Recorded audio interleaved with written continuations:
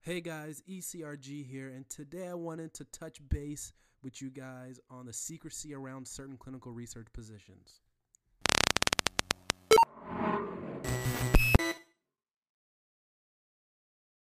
Hey guys, ECRG here, and today I want to talk about some of the secrecy and smoke and mirrors going around about some of the certain clinical research positions that your company may be hiding from you. So, at some companies, I've noticed that they will send out a bulletin of the positions that they're looking for, whether on a weekly basis, a monthly basis, bi-weekly, whatever it is. But companies tend to send out bulletins or have the positions posted somewhere where you can go and look at which positions are open. And one of the things I've noticed is that companies have a really easy time, I guess, posting positions that they want to hire for, but they're not posting a lot of the entry level positions. Now, I find that very strange because it's clear that a lot of these positions, clinical research is going up.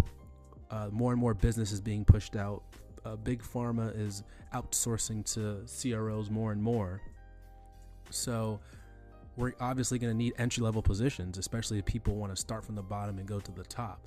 It's going to be hard for somebody coming from a brand new industry to just jump into clinical research and clinical trials and just, be able to start from that. But it can happen, but I'd say for most people, they're going to have to start from the bottom so they can get a good, strong foundation.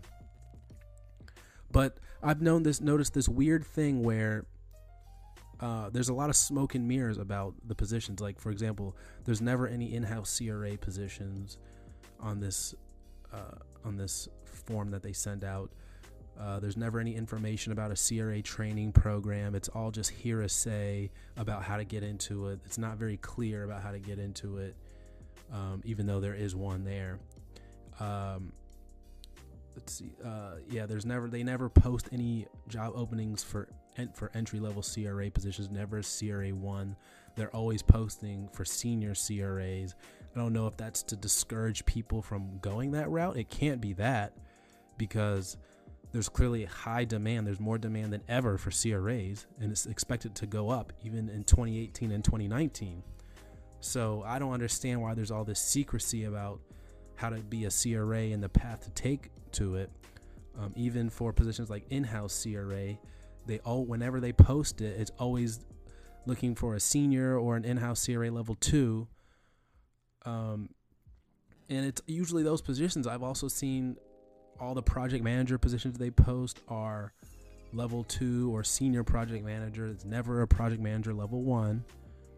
So I don't know what the deal is with that. Maybe if you're a recruiter or somebody, you can comment down below on this and see why there is that so much secrecy around it. But really, there shouldn't be this much secrecy. This is something that does not promote loyalty to your organization, because if it's not clear on the path and steps you need to take to get to where you want to be, to get to the next level, to get into the positions you want to be in, because a lot of people just take a job in the industry to get their foot in the door and then move on to something else bigger and better later on, whether at that company or at another company. But this is one of the reasons why turnover is so high in the industry, is because it's not clear how to get to where you want to be, especially when people want to be in-house CRAs or field CRAs. If the pathway is not clear, then they're going to jump to where the pathway is clear. They're going to go apply somewhere else to be a CRA. And more often than not, they're going to be accepted eventually, just because the supply demand of the situation. So this secrecy and stuff of that nature does not promote loyalty. If you guys are sending out a bulletin or requesting people to apply for positions, you need to have the entry level positions, the level 1 positions there as well, because we know you guys are hiring those positions. We see new people coming in. People see new people coming in all the time. There's a lot of turnover. There's new people bi-weekly, if not, weekly.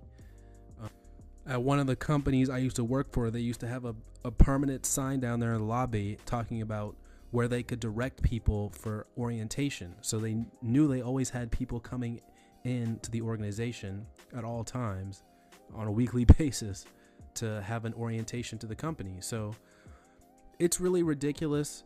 And this is just one of those things that an organization can improve on, make it a lot clearer on the pathway to get to where you want to be, to really improve loyalty and improve the ability for someone to progress at an organization, because that's one thing that's important. I mean, there's many things that's important for loyalty and a reason why someone might stay at a CRO, but the secrecy and hidden mirrors around the CRA training program and how to get in the CRA training program, if there's all this crap and red tape to deal with, someone's just going to go elsewhere where they're going to get a higher salary, one, because that's typically how things work, a much higher salary at that. And it's just clear, it's easier, and they're already doing what they want to do if they move somewhere else. So this is something that I think needs changing very, very quickly, because companies always complain about how pricey it is to hire somebody, and they're always complaining about turnover in the industry, and employees aren't loyal anymore, or millennials aren't loyal anymore, and they just want to change jobs. This is something that needs to be changed fast if you want to see that change, or if you don't, that's just going to be the nature of the business. So I would love for you guys to comment on that down below. Maybe talk about what your company does around going through CRA training or in-house CRA training, or any of the entry levels, and talk about some of the bulletins dealing with that your company may send out. You can leave that below in the comments and give your thoughts on it.